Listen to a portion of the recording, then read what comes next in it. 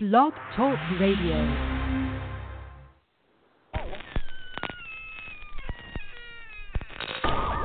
Ladies and gentlemen, boys and ghouls, step right up. Behind this curtain lies a ghastly concoction of delight, horror, fantasy, and terror. Your every wish is our command. Your every whimsical desire brought to life. But I'm warning you, there's always a price. Welcome to the greatest show on earth!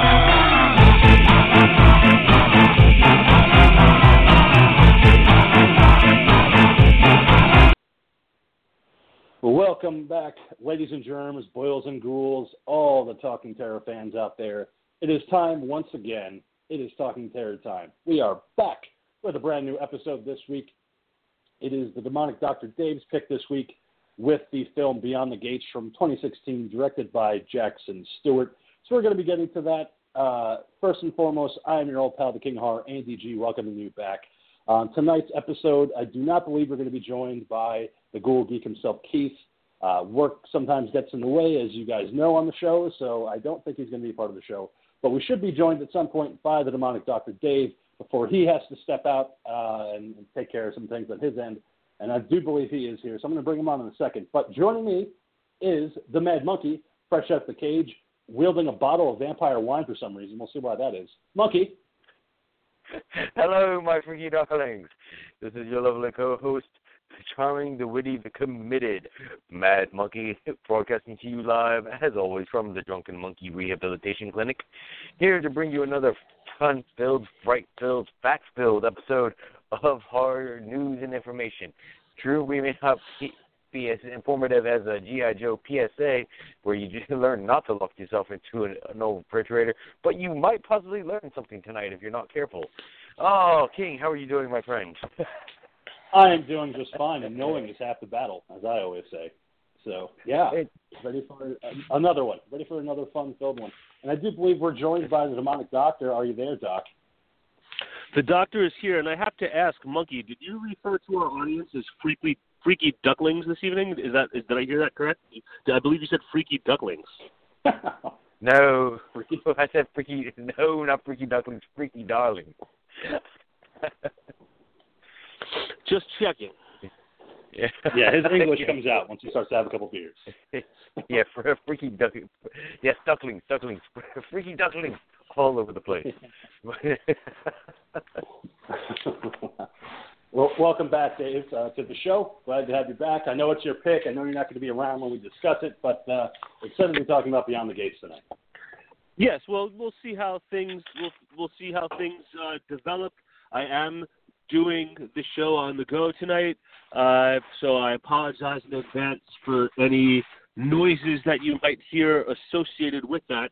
I will stay on for as long as I can. I should have a decent amount of time, but we'll see how it goes, and we will ride it out from there. Excellent. So let's not waste any time, boys. Do you guys have any things that you want to bring up before we get into the movie tonight? Newsworthy items? Yeah, I have a whole list of items I would like to get to before we get to the film tonight. But before we do that, Monkey, are there any items that you would like to get to, Monkey, or King of Horror? First of all, it's just with this past week, I just want to take a moment to wish Bruce Campbell happy birthday. It was his birthday this past week. Again, icon of horror. We all grew up with him in the 90s, stuff like that, and just wanted to take a minute to say, thank you, Bruce Campbell, for everything you've done, for making horror fun and bringing it to all of us, Thank you so much. Oh, yeah. 60 years young this week. And he's officially a senior citizen now. He officially is an AARP member. So, way to go, Bruce. So now he can check into an old folks home like Bubba. Yes, he can. He could put on his Elvis Presley sunglasses and move into an old folks home. He officially is at that age. Way to go, Bruce. You did it, buddy. way to hang in there. Thank you for being Ash for as long as you have. So I'm happy to say that. Plenty of other movies that Bruce has been in, aside from Evil Dead and Bubba Hotep, but those I think are the two best, Evil Dead series, Bubba Hotep. You know, his bit part in Intruder, The Man with Two Screaming Brains. I mean, fantastic films. So I'm glad that he's still around. Even though Ash is retired, the guy's still around, so I'm hoping he makes some more movies and some TV appearances before he officially hangs it up as an actor. Yeah, but on the same time, it's like, you know, unfortunately the show has been canceled, but, you know, we got way more than we were expecting out of that show. And, you know, it's like every time I go back and watch it, it's like I'm surprised that it even got released. You know, the fact that we got more than one season and the fact that every episode delivered. You know, every episode was full of fun and gore. Oh, yeah. It was funny. It was gory. It was a lot of fun. I mean, I can't remember an episode where I was like, that wasn't a good one. I think I had fun with every single episode in the 3-season arc of that show. I was so impressed by the cast and the directors and the creators of that show. And like you had said, Monkey, the fact that it lasted as long as it did, 3 seasons. Nothing to balk about. The fact that, you know, Ash vs. Evil Dead, which I think has a big fan base, but not a huge fan base, you know, for it to last that long is pretty impressive. No, I agree. Doc, do you have any thoughts on Bruce Campbell or no? Well, of course I have thoughts on Bruce Campbell. I don't have any thoughts on Ash vs. the Evil Dead because I have not seen 1 minute of that show.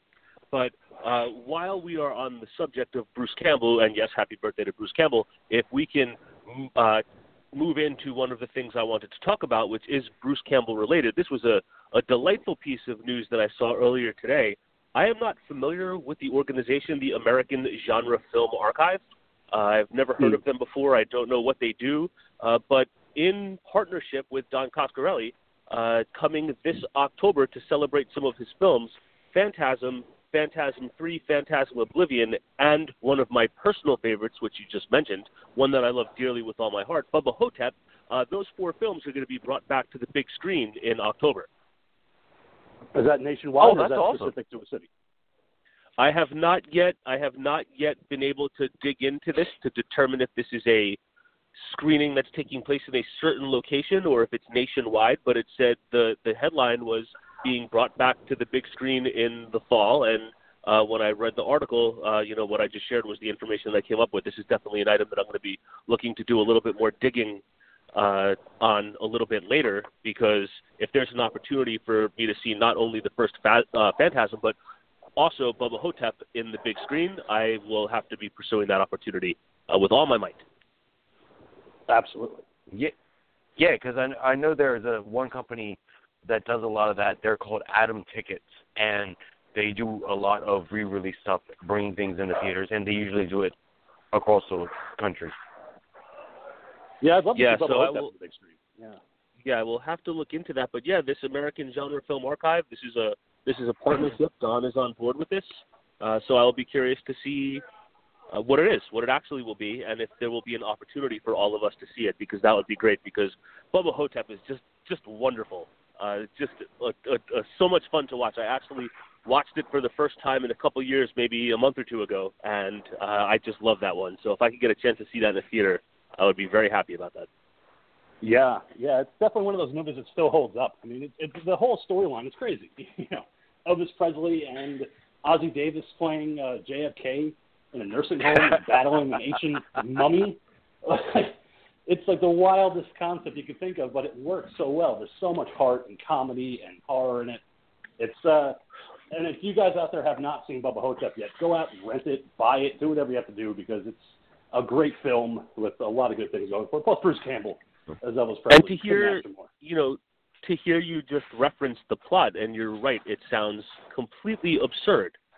But the performances of Bruce Campbell and Ossie Davis hold that thing together. Their performances are just so heartfelt and so genuine, but with all of the absurdity going around, it's also a very interesting kind of musing on aging and dying. That's very interesting, in addition to all of the silliness that's happening throughout the story. Agreed. So what else do you have for us, Doc? So, I believe, King, that you are a fan of Joe Bob Briggs. Is that correct? Oh, huge fan. All right. So, Joe Bob Briggs is one that I really do not have all that much familiarity with, but I saw that he is doing what he's calling kind of like a retirement farewell kind of tour. I do not have a membership to the Shudder Network. I believe the Ghoul does. But this July, Friday, July 13th, starting at 9 p.m., Joe Bob Briggs is going to be doing a 24-hour horror movie marathon with 13 different films with the whole Joe kind of his farewell marathon. I don't know if you've heard about that or not. Yeah, I heard about it like a long time ago, like a couple months ago. I heard that he might be doing something along those lines. Not necessarily bringing back Monster Vision, which is what he's known for, but kind of having a farewell kind of thing. So I might actually sign up for like a 30-day trial for Shudder just to have that, and have a kind of farewell party with Joe Bob Briggs, because back in the 90s, that was my go-to for horror on Saturday night. Yeah. I was watching that on TNT, Monster Vision with Joe Bob Briggs with Drive-In Totals, and it was just a fantastic, little show. So, yeah, that's great news, Doc. I'm really excited about that now that there's actually a date put attached to it and, where it's going to be. Yeah, and fittingly enough, they're doing it on Friday the 13th in July. So starting 9 p.m. Eastern Time will be the final farewell for, maybe not the final farewell, but the farewell to the long-form Joe Bob Briggs movie marathon. So I know he's got a lot of fans out there. And again, like I've done some reading about him, and his format and his whole routine sounds like it would have been something right up my alley at the right time, but I'd never really heard of it back in the day, and now the time has passed. So I don't think my schedule will allow me to check that out, but for those of you out there that are fans of Joe Bob Briggs, this might be a very fun experience for you all. Yeah, and Doc, if you have time, whenever you have time, go on to YouTube and just type in Monster Vision. They do have a lot of the full-length segments from his show back in the day on TNT, where he would intro the movie, then they would have the bits in between that he was doing, talking about the drive-in totals, how many boobs are in the movie, how many kills are in the movie, his commentary on it, everything without the actual movie itself. So if you have time, they're like hour-long segments, sometimes shorter, but it's Joe Bob Briggs, Monster Vision. You can find it on YouTube for free and just kind of get a sense of what he was all about. All right, thanks for telling that to me. I will certainly take a look at that. Definitely sounds interesting. And what do you think, Lucky? I had seen something about this as well, and I also saw that not only is he doing this and whatnot, he's going to be doing it live. So he's going to be broadcasting live for 24 hours doing these movies. That's even more exciting. I thought he was going to be doing it live, so it's going to be definitely worth checking out. Like I said, I might sign up for a Shudder subscription just to have it for that free 30-day trial and just watch that 24-hour marathon. Yeah, because the article I saw about it said something about, like, it was going to be, like, it was, subtitled Last Man Standing, because it was something about whether or not Joe Bob Briggs was actually going to be able to last the full 24 hours of this broadcast. That's going to be interesting. See if he can do it. I mean, he's done it before. Years ago, obviously, when he was much younger. He did it for Friday 13th with the Friday 13th movies, where he did From Dusk Till Dawn, where he just brought in as many movies as he could onto the show as kind of a marathon, which was great, back in the day. It started, I think, at like 10 o'clock at night and went all the way until Sunday morning. So it was really cool to see that. But at his age now, I don't know if he's going to be capable of lasting the whole 24 hours. But we'll see. Yeah, we'll see. Yeah, so, wanted to share that. I got a couple of other things to go over before we get to the movie.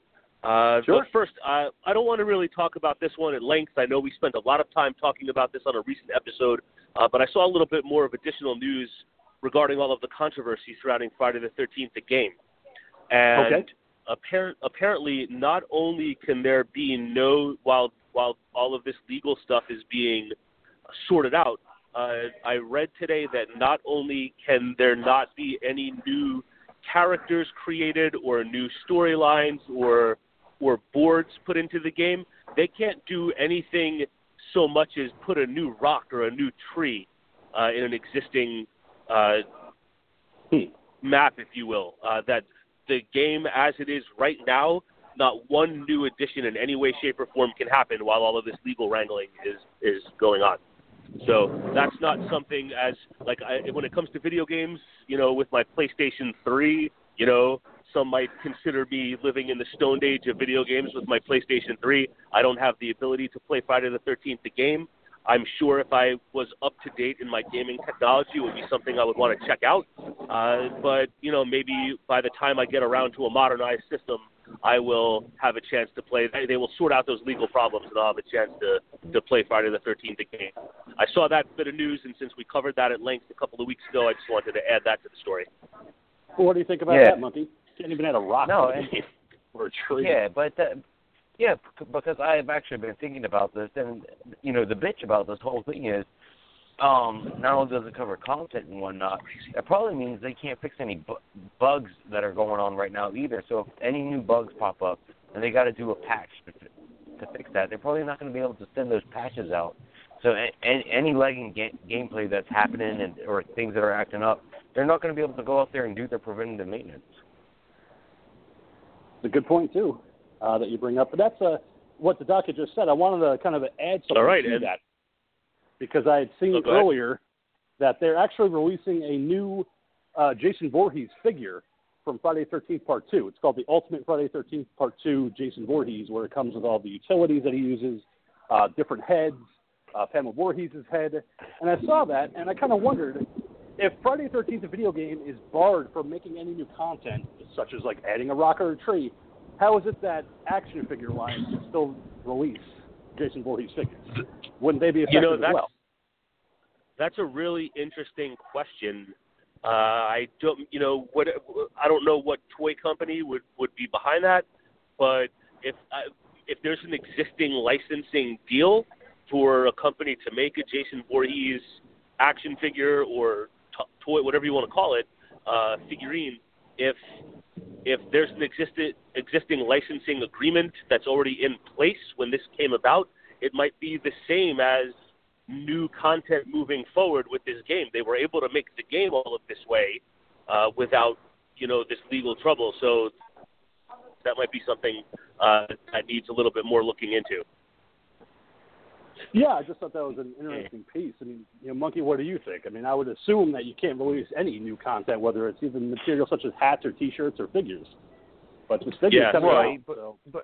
But like the doc said, this was probably something more of a legal thing where, this was already done probably way back in the day, because you had to agree on, setting up the figure. You had to set up the contract.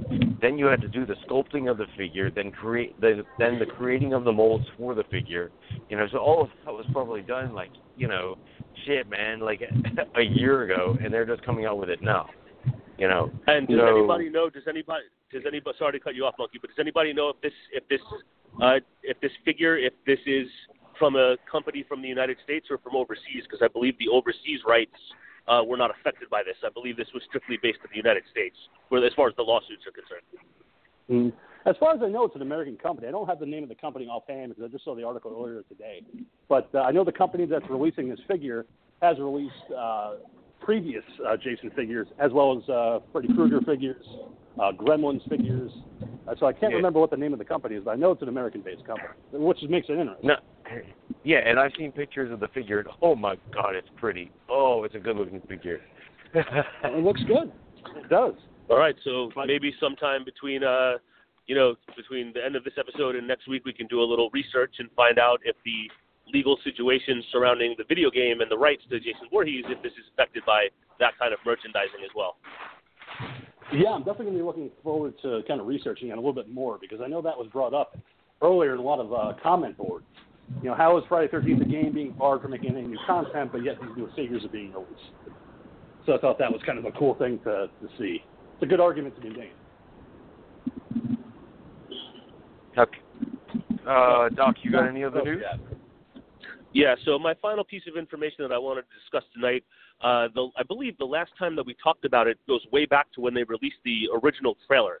And that had to do with the recent wrapping up of the first season of AMC's The Terror. Now, I know when that show was talked about and they released the trailer, I had talked about my love for the book and having read the book several years ago and thinking the book was fantastic and being really excited that it was going to get the AMC treatment and turn into a series. So when that series was approaching, I didn't get a chance to. Unfortunately, haven't seen any of it. I had set my DVR to record the series, and then when the first episode had been recorded, we were sharing DVR recording capabilities with the other unit in our previous home, and I don't know if it was a mix-up or an accident, but somebody erased it and erased the recording of the whole series. So once that first episode aired, I know that you can go to AMC and watch it, and I never got around to doing it, and it is definitely something that this summer I'm going to try to watch because I really, really, really want to see it really badly. But AMC has done something interesting here, and they're moving it into kind of anthology territory. They've announced that they're creating, even though the first season wrapped up the original story following along with the book, AMC has announced that they're going ahead with a second season of The Terror. This is going to be set in a completely different time. It's going to be set in World War II. It's going to be taking place in Southern California, and it's going to have to do with the Japanese-American population and internment camps. So given today's political climate, that's a very interesting topic to be tackling, especially a topic that's not often discussed in popular culture or, with any kind, regardless if it's a serious drama or not, it's not something that you ever really see explored. So for this to be taking on what obviously will have some kind of horror overtones, it's an interesting time frame to be exploring. So even though I haven't seen the first season, I'm hoping that I will enjoy it. I will also be looking forward to see what AMC does with a second season of The Terror. Well, and it's what do you also think about that, Monkey? No, I agree though. It's like, because we have on the creative team, it's one of the guys from True Blood, and then one of the directors from Skull Island, Kong Skull Island, are going to be working on this. But yeah, like the Doc said, bringing up a really weird point in American history that people don't really talk about. And the only way I learned about this, because, man, I grew up in a military family, and we were always talking about military history all the time, but I had never heard of these internment camps until George Takei had gone and put out. Oh my! But he had actually put out a Broadway play about the internment camps because I found out that he did. He as a child was actually raised in one of these. Mm-hmm. Yeah, he's talked about his experiences in the internment camps at length as a guest on the Howard Stern show. I've just like you have said, I've known of Japanese internment camps, but as far as firsthand experience, a lot of what I know comes from George Takei stories. Yeah, I'm excited that they're going to be bringing this to light, just because again, it's a pretty nasty bit of American history that not a lot of people talk about and don't even realize happened on American soil. No, it's a dark stain in American history. It is. I mean, it's horrific, and I hope that they handle the material the right way. It'll be interesting because The Terror, like the doc has, I've read the book by Dan Simmons. It's fantastic. I also have not seen a single episode of the show yet. I hope to one of these days just do a binge watch of it. I know it involves, monster in the Arctic, and it's an interesting story. So I'm looking forward to seeing how they handle the internment camps in World War II in California for The Terror, what kind of things they're going to bring to the table in terms of plot. I've always wanted to see something involving Unit 731, which is in Japan. I don't know if you guys are too familiar with that during World War II. Have you not seen Men Behind the Sun? I have. It's a gruesome but fantastic film based on the events of what happened in Unit 731. And I always thought that it could use an update. I thought that people, nowadays especially, I think it would make a great, horror film or even a mini TV series to talk about Unit 731. I can't think of the title of it off the top of my head. I will have to look it up. But there's an excellent book that I read about that whole situation as well. I will track down the title of that book and pass it along later on. So I know the documentary that came out was called Philosophy of a Knife. So I'm not sure if that was the same title as the book, but I know the documentary that came out was called Philosophy of a Knife. So, no, I didn't even know there was a documentary about that, but I did read a book about it. It does not have that title, but I will find it and pass it along. I mean, Monkey, have you ever heard of Unit 731? I think that's kind of an interesting topic. I have not. This is something completely new to me. What exactly are we talking about, guys? That took place in Japan during World War II. Unit 731 was run by General... Prepare to be sick. Yeah. It was run by a general named General Ichi. And basically what they did in Unit 731 was human experimentation on their own people, just to see how much the body could handle during warfare, using different kind of chemicals and things like that. And they referred to the people as logs because basically they would just experiment on one, and when it died, they would just get another one of the logs for their experiments. Whether it's burning off their hands, whether it was shoving things into their bodies. It was just human experimentation. And there is a lot there's a lot to, unpack with everything that was done. Yeah, Google it later, man. It will blow your mind. It's truly, truly horrifying. We sit and we talk about horror movies every week, and the majority of what we watch is fiction and stories, and it's creativity expressed in a certain way. But when you get into like the real stuff like that, like that's the true horror, man. So if you don't know about that, do a little reading. It's really shines light on just how horrible the human species is. And they would perform vivisections where they would basically open up a body and they would detach and reattach different organs, like taking out the esophagus and then reattaching it to intestines, and basically just seeing how a person could live with different kind of brain activity being attached to different parts of their body. Man. It is an intense, disgusting part of Japanese history. But it's Unit 731. You can look it on Wikipedia. You can Google it. It is true life horror in the nastiest of senses. Yeah, there was a film made called Men Behind the Sun, which is like a visual it's like it plays almost like a documentary, but it's not a documentary, and it's like a visual representation of the horrific experiments that were being performed. It's not for the faint of heart. I have the DVD. I watched this film one time. The Ghoul and I watched it together.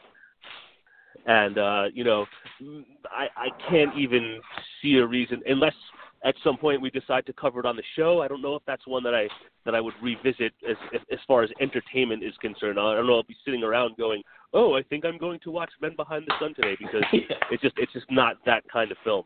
If we covered cover it for the show at some point, that would be great. But otherwise, tread lightly with Men Behind the Sun and that whole situation. But, I was thinking about anybody on one of my picks. Yeah. But it's any other items on the agenda as far as what's going on in the world of horror right now? We do have a couple of King, did you want to talk about the slumber party? Oh, in California in October. Yeah, I could bring that up. There's also something else I wanted to bring up too. But this is kind of interesting because in October, there is a Kickstarter campaign going on right now. It's called Scream Comes Home. Basically what it is that a group of people have started a Kickstarter to bring people to the filming sites of Scream from 1995. So they're going to be going to Stu Macher's house, Sidney's house, the video store, the high school, the supermarket, the police station, and just basically giving a tour for, I think, $50. You could take this tour, but for $200. Starter for this? What's that? Yeah, there's a Kickstarter for this? Yeah, there is a Kickstarter. And the link is up on our Facebook page, on the Talking Terror Facebook page, so you can take a look at it. And it gives you all the details. But for $200, you could sleep in Stu Macher's house from Scream and have a screening of Scream. There's going to be food, booze, the whole 9 yards, and you could actually stay overnight at the house where Scream was filmed at the end of the film, the finale, Stu Macher's house, which I thought was interesting. If I had the money, if I was in California, I might do it. That was my next question was, are there people that are actually trying to sign up for this? Oh, yeah. Yeah, people are already looking forward to it and signing up. As far as I know, the Kickstarter is being successful so far with having people putting in their money to get away for the weekend. I find that to be very interesting because, when the first Scream film came along, that was a very interesting time for horror because there basically wasn't any horror, and Scream was great fun. It was great fun to go to the movie theater again and see a horror movie that was like scary but fun, and it was exciting, and then it led to a whole assortment of copycats that came out on its heels, as well as many Scream sequels to various diminishing returns. And then I feel that it had been parodied so much with the Scary Movie series that, the Scream series itself, in a way, had become kind of like a time capsule, and not necessarily a joke, but had maybe lost some of its gravity from when it first came out. I had seen the second half of it not long ago for the first time in I don't even know how many years, and was very enjoyable to watch again, but still certainly didn't have the ability for me to take it seriously the way that maybe I once did. I don't know that the opportunity to go on a tour of the locations for the film Scream is something that appeals to me. If there are people out there that want to go on a tour of the locations and then spend $200 to like have a slumber party in the home from the film and have a sleepover party there, like that's great. I feel like it's, and maybe I'm wrong. Maybe there's a rabid following of Scream, but I feel like that maybe that time has passed, maybe, and maybe I'm wrong about that. But that's my initial thought about it. What do you think, Monkey? No, I would definitely love to do the tour and actually just go around and see the sites and stuff like that, and, just because I had such a fun time when I went to Monroeville Mall and, did that, it's just, it would be fun just to see the sites and, just be reminded of what happened here and there and stuff like that. And again, just walk amongst a, living movie set. Yeah, but $200 for that, you could come out to Marin where I am. I could take you to Hitchcock and John Carpenter for free. Well, $200 is to sleep over. I think it's $50 for the tour, but $200 to sleep over. So you don't have to do the sleepover. You could just pay the $50 and go on the tour. Which, if you're willing to pay that much, that's great. I mean, I probably would, because Scream is one of my favorite movies, and I think is it's it in your top like 20? Yeah, it's in the top 20. But it's a timepiece. It's like Halloween. Where it's definite. It created the slasher boom again. Back in '95 with all the copycats, like the Doc. Dude, come on! It's not maybe in the fact that it created a slasher boom, but it's not. Maybe that's the only way that it's like Halloween. Well, I wouldn't compare it to Halloween as far as the story and the characters and what happened, but it's the effect that Scream had that I would compare it to Halloween, where it had all these images. Yeah, it certainly had an endless rush of imitators. All those teenage horror movies from the mid to late 90s, one after the next. So many terrible films. Some decent ones, but mostly terrible. All just WB actors, sexy-looking WB actors. Yeah. All those horror movies look like a WB horror movie from the WB. Exactly. I mean, they all starred. They did. They starred like Katie Holmes and Sarah Michelle Gellar and Freddie Prinze Jr. and all those people. So what else you got? What do you got, Monkey? Damn, Doc. All right. Sorry, I've got my big... like I had said at the start of the show. My time is running short, and I want to make sure we get to the movie a little bit. So I'm not trying to rush you guys, but because usually I'll spend all show on the horror news. Actually, I've got It's like King. I don't know if you wanted to bring up what I consider the big news.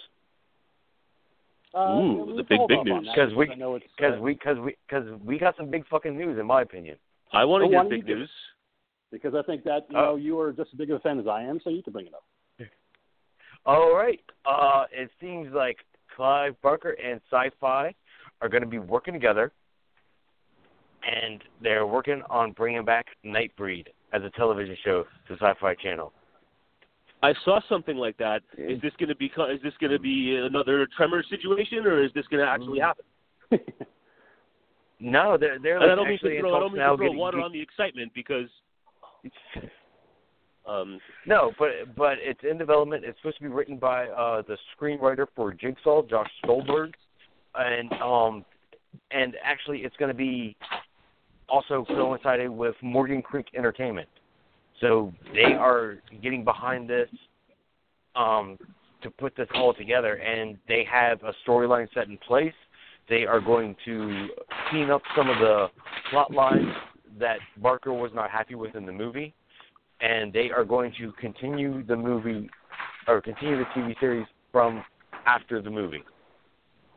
All right, so Clive Barker has actual hands in on this. Yeah. As of right now, yes. Okay. Yep. All right, so that sounds super interesting. Yeah. And I'm curious to see how that unfolds. Yeah, it's in the very early stages, so it's not like it's actually filming right now. There's no casting. It's in the early stages. Sci-Fi just said they want to pick it up, so it could end up being like Tremors, where they film one episode and they're like, we want to follow up with this. I hope not. I mean, I'd love to see a dedicated series. Well, along with this, and I want to get back to this, is that also Sci-Fi is working to work on a Dead Ringers reboot. Yeah. Yeah, the David Cronenberg film. Yeah, that would be interesting because that's one weird, twisted Cronenberg film. I mean, not that all of the Cronenberg films aren't, but that one is weird. Yeah, it's definitely one of the more bizarre ones. But with Jeremy Irons, I mean, if you guys haven't seen Dead Ringers, check it out because it's definitely worth it if you just want a mindfuck of a movie. But I'd be interested to see what they could do with a TV series because I don't know if it has that big of a fan base. Just like with Nightbreed, I think there's a very dedicated, small fan base to both Dead Ringers and Nightbreed, and I wonder if it's going to bring in the numbers that they want for a TV series. Now, the King and I have talked about this a lot. So, we have talked about Nightbreed, how it could work as a show, because you could have done the storyline where it takes place before the movie and had them of creating Midian, and rising up to the point, because we're talking about centuries of storyline just there, or you can sit there and carry it on like the Now Comics did in the 90s of taking place after the movie. And what I'm hoping they will do is, because we're looking at a new cast, new time frame, is not set in the 90s, is what I'm hoping for is that they go ahead and do like the first 4 or 5 episodes where they just retell the movie. Retell it with, modern setting, the cast that they have now, so that you can be familiar with who is supposed to be everybody in the cast, and then move the TV series from there. Yeah, absolutely. And time will tell if they do that. I think that's the good direction to go with. But with Clive Barker involved, I'm sure he probably has his own ideas of what he wants to bring to it in terms of plot, in terms of what he wants to do with the century story of Midian. So, like I said, time will tell. It's in the early stages, but I'm looking forward to it either way. And hopefully this gets some legs and gets off the ground. Oh, absolutely. I'm so excited about this one. So, Doc, we have a movie tonight before you go. It is your pick this week, Beyond the Gates from 2016, directed by Jackson Stewart. So why don't you take us on a little trip before you have to go about what you thought about it? Yeah, because my time is starting to get tremendously short. But, we have Beyond the Gates from 2016, directed by Jackson Stewart, written by Jackson Stewart and Steven Scarlatta, produced by and also starring Barbara Crampton. Wonderful to see Barbara Crampton as always. Graham Skipper, Chase Williamson, and Brea Grant. I had heard about this one. I had seen that it was on Netflix, and I was looking forward to seeing it. The plot sounded super interesting to me. We have 2 brothers that are kind of estranged. They have taken 2 different paths in life, and their father had a video store based in VHS, was a kind of weird guy that dedicated his life to this, and the father has disappeared, and the brothers have to reunite to kind of pack up the store and close that down, and this leads them to discovering a VHS video game that takes them, into leads them into a horror-based mystery with Barbara Crampton playing the gatekeeper, and that is kind of the general plot of Beyond the Gates. What did you think? I had high hopes for this one, and I have to be honest, I thought that this was a big steaming pile of shit. I did not enjoy this movie at all. I thought that the characters were not interesting. I thought that it took forever to get going, even though the movie was only an hour and 20 minutes. And this just wasn't for me. I remember the VHS video games, the board games that would go along with VHS.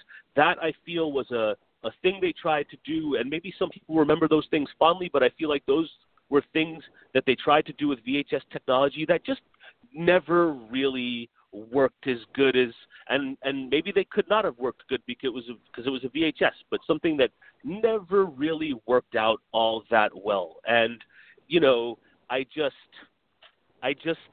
couldn't get into this film. I couldn't get behind it, and maybe you guys will feel differently. Otherwise, I'm sorry that I subjected you to it. Well, Monkey, what'd you think of Beyond the Gates? All of that being said, I just want to say I still have my copy of Nightmare and Atmosphere, which is Nightmare 2.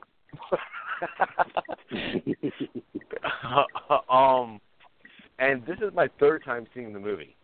And wow. You're a yeah, braver man and than me. The King and I have watched this last year when it first came out on Netflix.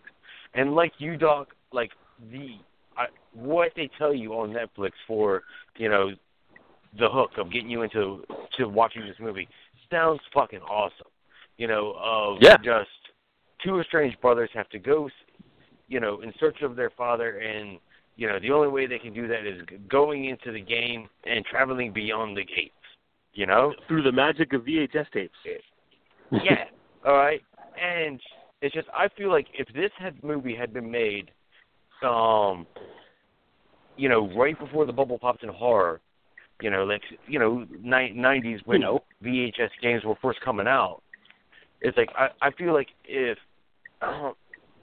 like Clive Barker, had gotten a hold of this, then we would have gotten something completely different where we would have had the money to go where the screenwriters wanted to go.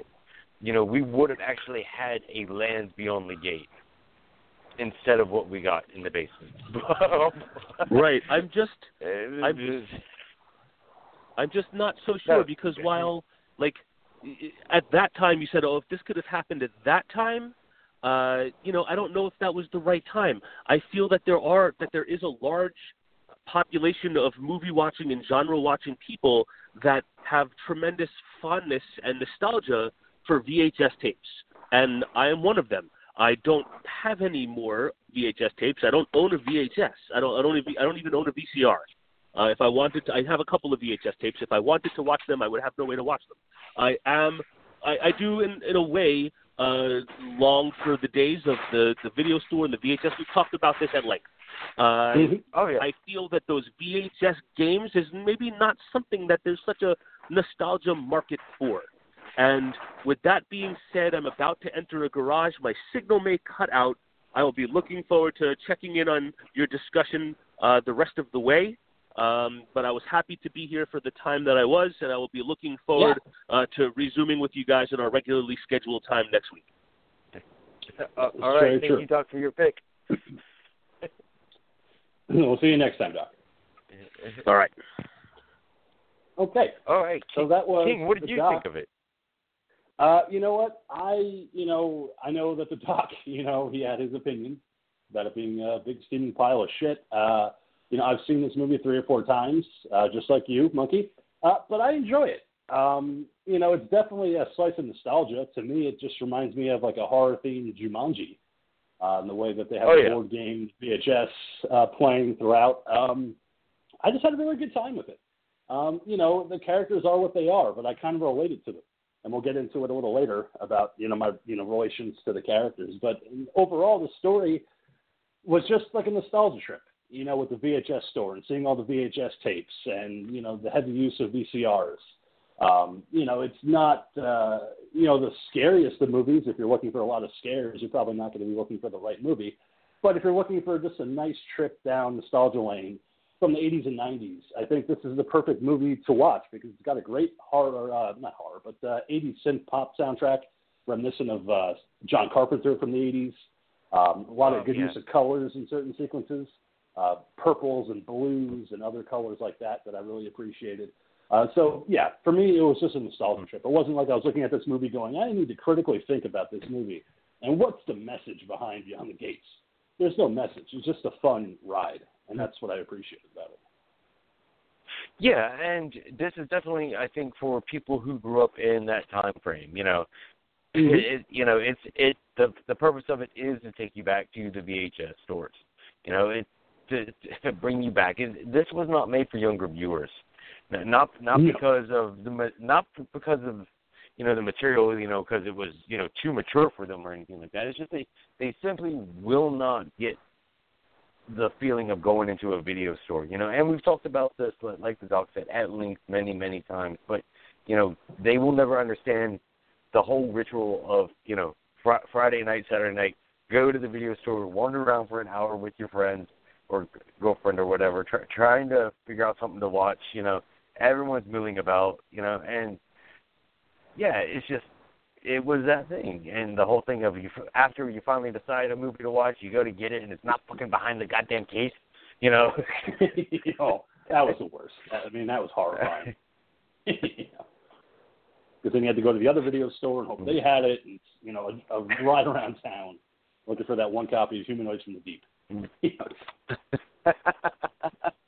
So I get that, but and I don't really want to break this movie down scene by scene because I think we're past that on the show, honestly. Okay. But there is one thing I wanted to bring up in the beginning of the movie when you kind of get introduced to John Hardesty, who's the father, and he's with his wife and he's with his 2 kids and he's opening up this video store. Just very proud of it, grand opening, it's going to be awesome. But there's this one little look that he gives at the store, kind of like he's look of foreboding. And I didn't really understand it. I didn't know how it was going to play later on. But I thought it was an interesting choice, not to have him just all smiles, but all of a sudden have this look of like there's doom coming. Yeah. And again, I don't want to sit there and break this down scene by scene either in, sequence.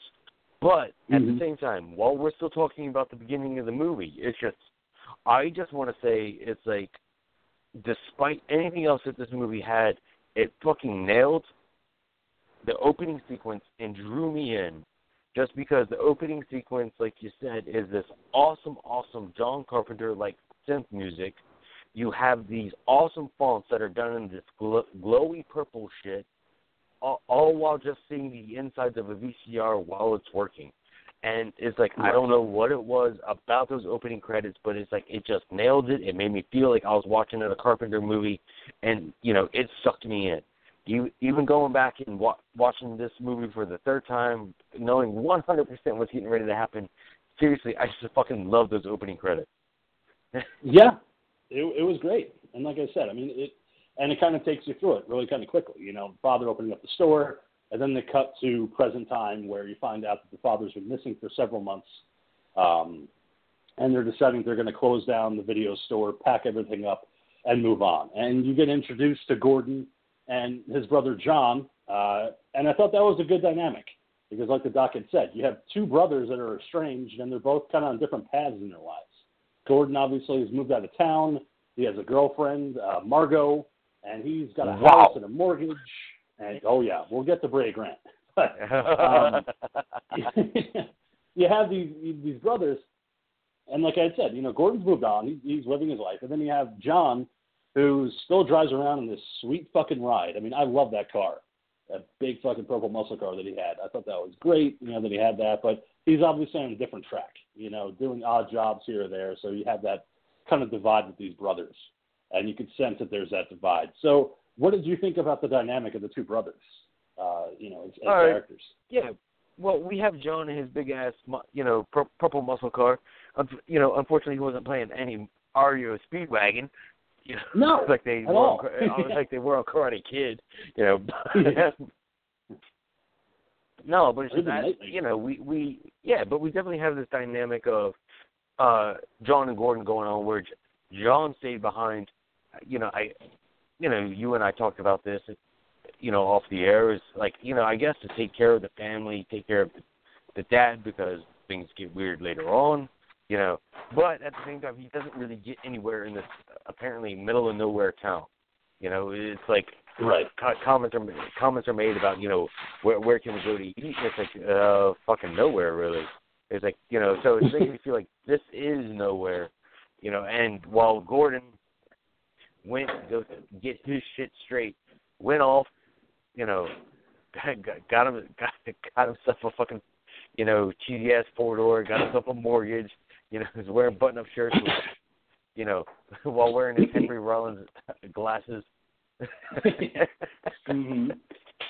Yeah. But he's trying to get his life squared away as well. But at the same time, things are definitely not all that they seem because Gordon definitely has some fucking skeletons in his closet, and he's trying really, really hard to, to become that person that you think you see.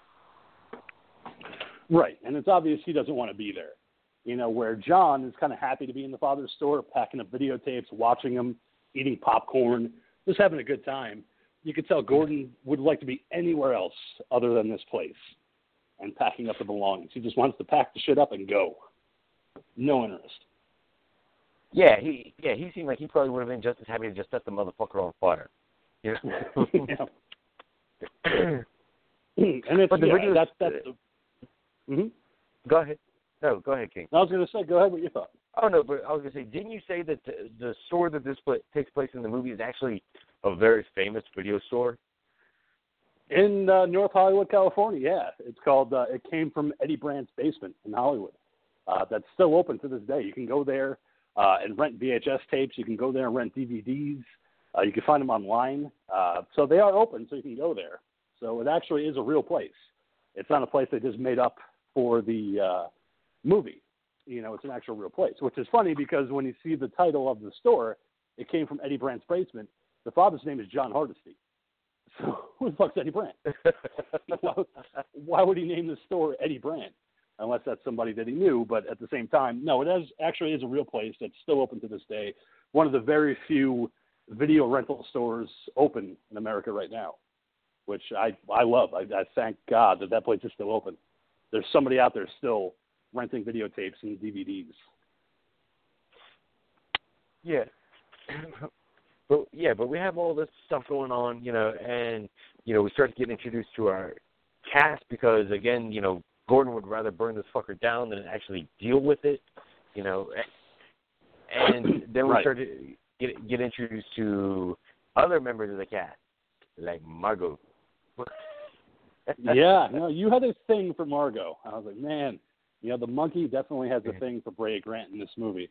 And I liked her in the movie. I liked the character. It's not like she added a hell of a lot to the plot, but I just liked her introduction as the girlfriend of Gordon, and you find out that there are some things going on with her and Gordon that happened in the past. I would think probably any other girlfriend might leave, but she's stuck in there, which is kind of impressive. Yeah, and I'm not a fan of blondes in any way, shape, or form, but I was happy looking at her in this movie. But yeah, she also was doing a really good job of her character trying to bring the brothers together, try to keep things lighthearted, as any of us would try and do, trying to be the reasonable one in a very awkward, stressful situation. Right. And she did it well, for the movie, for what it's worth. Despite what the doc had said, I think all the characters worked on their own individual levels. So we get introduced to Margot, but we also get introduced to Hank, who I think was just basically an extra for a Stephen King movie waiting to happen. He was just kind of sitting in the background waiting for another fucking greaser movie that Stephen King was going to make with his hairstyle. He was waiting for Sometimes They Come Back 3. Yeah, I felt like he was waiting for that casting call. And then all of a sudden Beyond the Gates happened. He's like, fuck it, I'll take it. He's like, all right, Hank, you're in this movie with your switchblade and your weird devil lock hair. It doesn't make any sense. But balding red-headed dude with his one scraggly devil lock wannabe thing coming down the middle of his head. I was like, dude. He was trying something. I'm going to go with these 6 hairs on the top of my head and weave them together so they look like a mighty devil lock. I'm going to get all the chicks, man. All of them are going to come running for a piece of Hank. But again, Hank, in the movie as he's presented, is kind of a douchebag. He's not a very nice guy, but he's friends with John. And that's the interesting dynamic, and we had talked about it last night, is that, as much of a douchebag as he is, he's still a good friend to John. He was the one that when John said his father went missing, he was right there by his side throughout the entire thing, whereas Gordon was reluctant to come back to town and to figure out what happened to their dad. And I felt like that was that dynamic. So as much of an asshole as Hank may be, he cares about his friend, and he wasn't going to let him suffer alone. Well, he's one of those awkward friends where it's like he is a true friend to you, but he is a complete asshole to the rest of the world. And you just can't express to the world how great a friend you have because he's such a dick to everybody else. Yeah, just to everybody. Trying to hit on Margot when they're at the restaurant. Kind of giving her the eyes and stuff like that, and hitting on the bartender. And just trying to just be a slime ball. But at the same time, when it comes to John, he's very protective of the guy. You know, just willing to go the extra mile. Whereas Gordon was like, no, I have my J. Crew T-shirt on, and I have stuff to do this weekend, like a wine tasting. I have no time for you, John. Which, again, is why I like those two characters. Whereas Gordon would likely, like you had said, burn that store down. John likes that store. It brings back memories from his childhood. That might not have been so great, but that store was something that he really appreciated. Right. So so we have that, and then, it's agreed that everyone's going to go ahead and crash at Dad's house, which apparently hasn't been cleaned in fucking forever. No. Yeah. I had a feeling that he probably wasn't staying a lot at the store, not at the store, but at the house. I think he was probably staying at the store a lot more. And that's what I kind of wish they explored. I don't know what you thought, but I felt like the father aspect of it kind of got tossed by the wayside. Like, I would have liked a little bit more talk from Derek the cop about the father's disappearance and how maybe he started to turn a different way. Like, he just started becoming more and more of a hermit and staying more and more at the store and more withdrawn. But they never really bring it up. It's just very light conversation on the father. Yeah, we don't really get anything except that the father is the hook. That, is the story and gets the story going, is because, the father disappears and it's up to them to come back, because I think he disappeared, and this time it's been 7 months, 7 months, so this time they're just assuming he's dead, and go ahead and just start packing up and stuff like that. But they don't really go into it. They don't tell you what's going on with the father, like giving you anything about how often these disappearances have been happening, how long they've been happening, and we learn later what's going on, but... Right. But as you pointed out the other day, that Gordon had said that this isn't the first time the father has disappeared. Like, it's not the first time that he's gone away. That's why he wasn't so caring about this time, because he's done this before. It's not a big deal. But it's like, yeah, but this time it's been 7 months. It's a lot longer, I'm sure, than he's disappeared before. And I think there should be more concern about where he is. But there's really no investigation going on. There's no kind of what happened to him. Who was he talking to? What was he doing before he disappeared? It's just kind of like he disappeared. Might as well just close up shop and, put the house up for sale. And I felt like that could have been an interesting plot point to kind of bring up. It didn't have to be a big deal, but they at least could have bring up a little bit more of the investigation and what happened to the father. Also, it's like just story-wise, it's like I think we could have had more, a little bit more clashing between the two brothers of one wanting to just completely get rid of the store and the other one just wanting to keep it. I think we should have had that dynamic there. But it's, for some reason, as much as John loved the store and said he, hey, remember all the good times we had here, he wasn't really that adamant about the fitting and trying to keep it open.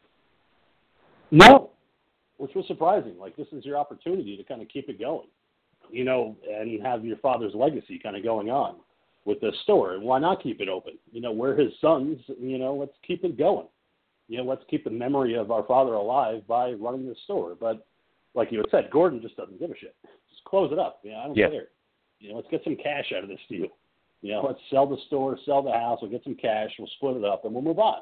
Nobody cares anymore about this store anyway. But I think that people do. That's another thing. Not like anybody really cared about this video store, except for Derek, the cop who comes by, and he wants that copy of Operation Orion on VHS. Because it's the movie that made him want to be a cop. I love John. He goes, it's a terrible movie, and that's why he's a terrible cop. I love that little line that he had, But But while all this is going on, we find out that John is actually homeless and has been kind of like a bit of a vagrant, doing odd jobs here and there. I have a feeling that him and Hank have been doing questionable things all the time. Oh, yeah. In and out of town, But, so the brothers agree that, that he'll stay there with them while they get all of this stuff squared away. Only reason I'm bringing up what's going on and whatnot is because it's nighttime, and we got to bring up ambient sex. Yeah, that's one thing I wanted to bring up on the show. I know it's just me and you, and we talked about it the other night. I thought it was the craziest thing because there is a scene in the movie where Margot gets into bed with Gordon, and she goes, I just took an Ambien. Let's have sex. And he goes, well, why? I don't know. It's my father's bed. And she's like, well, come on, let's fool around before I go to sleep. And the first thing I thought about was Role Models, which is a movie with Sean William Scott and Paul Rudd. It came in a couple years ago where Sean William Scott borrows a bunch of Ambien from Paul Rudd, and he goes, yeah, we're just going to take a bunch of Ambien. We're going to get all fucking sleepy and try to fuck. And I was like, is that a thing? And Monkey, you actually found out that actually that is a thing. Ambient sex is a thing. Yeah. It's because again, I thought like they were just making a joke, like the movie you had said, but then I found out it's an actual thing where people pop Ambien right before they have sex and whatnot, just because it's supposed to make you more carefree and whatnot, and also Ambien apparently works with the part of the brain where hypnosis works. So it messes with your brain waves there, and, people have nicknamed it like the knockout drug, the zombie drug, all that kind of stuff, because when taking it, you are willing to do stuff that you normally wouldn't do, and then you forget about them because it wipes it from your brain. Wow. Yeah, I've never taken Ambien because I know it's a sleep drug, it helps you fall asleep, but I've never taken Ambien. But I've heard stories about people that have taken Ambien, that have crazy dreams, they sleepwalk and everything like that. I've never heard of it. And then especially ambient sex, I was like, that's a thing? Like, that's not just a joke? Like, wow, that's actually a thing. I was like, I don't know. And on top of that, I don't care whose bed it is, when she was looking like she was, in the state that she was, and she's like, you want to go? And it's like, no, it's my dad's bed. And it's like, seriously, dude? Do you see what's right next to you? Yeah. Like, she wants to have freaky ambient sex. Like, just go for it, bro. Go to the floor. Go to the couch. Go somewhere else. And it's not like it's a single-family house. They probably got various bedrooms in this house. Just go fuck in one of the bedrooms. You know why? Your girlfriend wants you, dude. Like, go for it. No, I don't feel comfortable. And she's like, all right, go to bed. Damn it, missed opportunity. He could have had freaky ambient sex, but no, he decided to go to sleep. I was like, missed opportunity. But he took me as kind of like a wet blanket. Like, he's that guy that just like, I don't want to hang out tonight because Dancing with the Stars is on. Like, come on, bro, we're gonna have fun. No, can't miss Shark Tank. Come on. He reminds me of one of those characters. Like, you want to go out and party, and he's like, no, I got a show tonight. I can't come out tonight, guys. Like, all right, you're going to miss a good time. He's like, yeah, have fun. Have a drink for me. He's like, yeah. I definitely would not want to hang out with Gordon. In any type of setting. No. I was more attached to John. I was like, John's that guy. I'd love to have a vodka soda with him and just fucking party because he probably knows how to have a good time. Not so much Hank, because I'd be like, Hank, stop hitting on that girl. She doesn't want you. Stop putting things in her drink, Hank. No, it's cool, man. Because Hank is totally a date rape kind of guy. Oh, my God, he is. I mean, but that's the whole thing, too. And we'll get to it in a little bit with Hank and the waitress. That just made no fucking sense to me at all. And I want to get your thoughts on that as well. But I want to get into the office segment of the movie, where they actually find a key to the office, to the dad's office, and they look through it. Gordon, again, the wet blanket, I don't want to look through anything. He goes, we should look through everything. This is our father's office. Don't you want to find out what he was into and what he was looking at? No, I don't really want to know. And I love it when they find the tape, and John goes, what if it's a sex tape? And he's like, you want to watch our father have sex? And he's like, well, why not? Like, like, who knows what it could be? But that's our first introduction to Beyond the Gates, this VHS board game that they found. And our introduction to Barbara Crampton as the gatekeeper. And like I said, you love Brea Grant in this movie. I fucking love Barbara Crampton in this movie. I was like, you know, she looks still good. Like, you know, even after all these years, even though you don't get a full body shot of her really, I was like, she is still a fox, Barbara Crampton. Oh, yeah. But Barbara Crampton from Reanimator fame, you know, who was looking fine as hell in that movie, yeah, she still looks great in this movie. Yeah, and especially From Beyond, too. I don't know if you ever saw that movie From Beyond, where she puts on the dominatrix outfit and tries to seduce Jeffrey Combs. But if you haven't, watch it. Because nope. It is fine Barbara Crampton right there, you know, wearing the dominatrix outfit and trying to seduce Jeffrey Combs. But she looks fantastic, and obviously you find out she's the gatekeeper of this Beyond the Gates VHS board game. Then they have that moment where there's a flash from the VHS, and then all of a sudden it's 5 o'clock. Like, hours have passed, but they don't know why. And they just have no explanation for it other than, well, you know, oh my God, it's 5 o'clock already, let's go home. Like, they don't question it. You know, that was the one thing. I think I'd be the one to question. Like, wasn't it like afternoon just a minute ago? Why all of a sudden is it now 5 o'clock? Yeah. Like, and they don't question at all. They don't say anything about it. No. But then we start to have the weird stuff going on where, you know, we start to have this slight bonding of brothers slowly start to happen. Because when they first met, they could barely shake hands. You know, they could barely, like, you know, they're so fucking awkward they can't even shake hands. You know, you know, with your brother that you haven't seen in years. You know, and then when they say goodnight, they actually, like, you know, try to do more of a handshake. They try to do more of a dap. Yeah, they do the little fist bump, and they just kind of look at each other like, yeah, that probably wasn't going to work. Yeah. Was that as awkward for you as it was for me? And it looked awkward. It's like, yeah, we don't really know how to be brothers at this point. So, you know, we're just going to go ahead and not do that anymore. You know, but yeah, the game is interesting because it's Margot that actually is the one that says, let's play this game that you guys found. You know, it sounds fun. You know, I mean, we've been sitting here, we've been talking. You guys seem to be getting along. Let's play the game. You know, let's get into it. And I love her reaction to Barbara Crampton. She goes, who's the babe? And I was like, yeah, that's right. Barbara Crampton. You know? Yeah, I was excited to see her to say that because I was like, well, you know, the monkey loves Brea Grant in this movie, so he's probably like, threesome. Like, I would love it.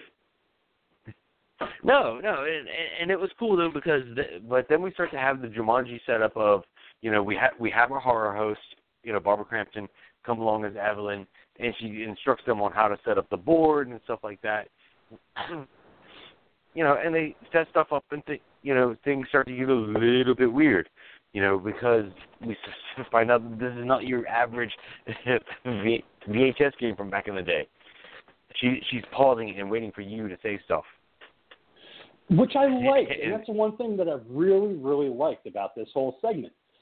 Throughout the movie, really, is that, you know, and I actually had to look it up while we were talking, is that the gatekeeper's name is Evelyn. That's Barbara Crampton's name. But it's the fact that she is waiting for your response.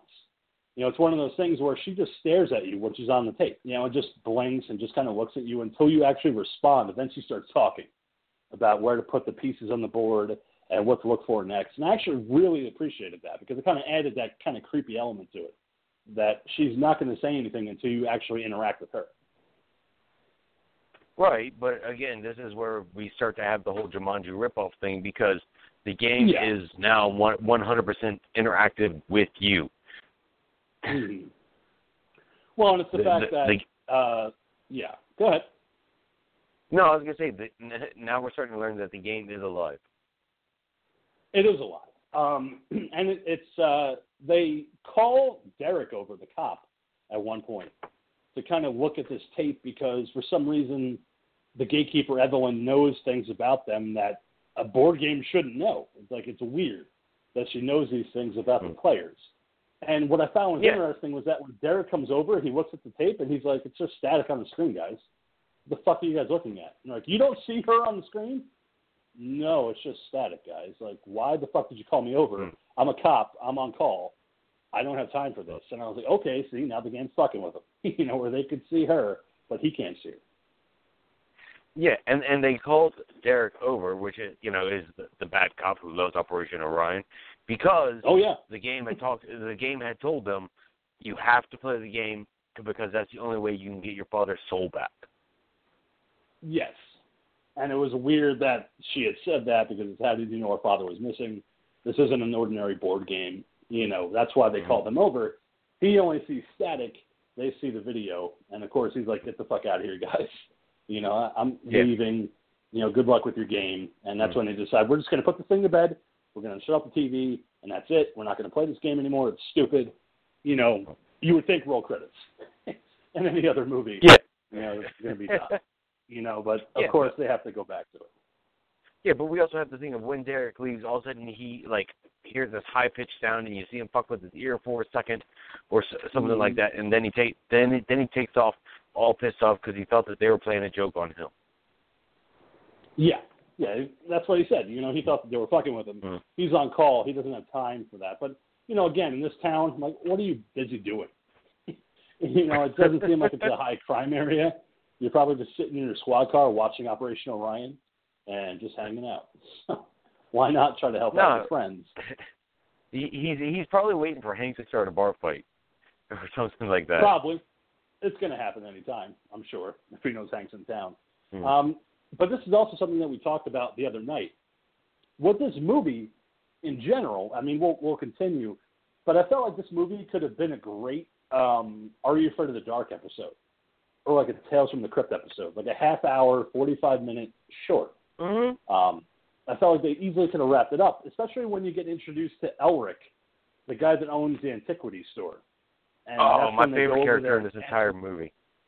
So fucking good. Like, Elric is boss. Like, I loved Elric in this movie because he's such like an odd guy, but I felt like he's the type of character that you would see in an Are You Afraid of the Dark episode or a Tales from the Crypt episode. Like, he's the guy that has all the knowledge, but he's not going to give it all to you. And I love the fact that he was in it, but at the same time, like, yeah, this is perfect for like a Nickelodeon short back in the 90s or even a Tales from the Crypt. No, I agree, and I really enjoyed his acting, and it really threw me off. I went to go, look him up because he has a face that makes you think like you've seen him somewhere before. His voice, makes you sound like, you've definitely heard it before. And, looked up his IMDb credits. He's only got like 15 credits or something like that. He's hardly been in anything. Yeah, he hasn't been in much, and I was kind of surprised he hasn't been in much because, like you had said, he's got that face where you're like, oh, I'm sure I've seen this guy on a TV show before, like Supernatural or something like that. But I think, no, I haven't seen this guy in anything, I guess, except for this particular movie. But he was so good as opposed to the actors. I kind of wanted more Elric. Honestly, I'm kind of glad he's in this movie. They kind of break up the monotony of these other characters. To kind of have the quirky, story, kind of like Friday the 13th, the series. The antiquity store. Everything has a story, and everything is cursed in the story. It was kind of fun. And I also like the fact that John finds that dagger, like that 80s-looking, like metal-covered dagger with all the curves in it. And he goes, "What's that?" And he's like, "What?" And he's like, Nope, took it." Walks out of the store with a gigantic fucking dagger in his pants. Like, "What'd you steal that for?" He goes, "Oh, it's cool, man." Look what I got. Yeah. Mm-hmm. Meanwhile, it represents part of the game, which is, kind of the movie winking at you going, "Oh, no, that dagger's on one of the visions on the cards." It's like, all right, that's fine.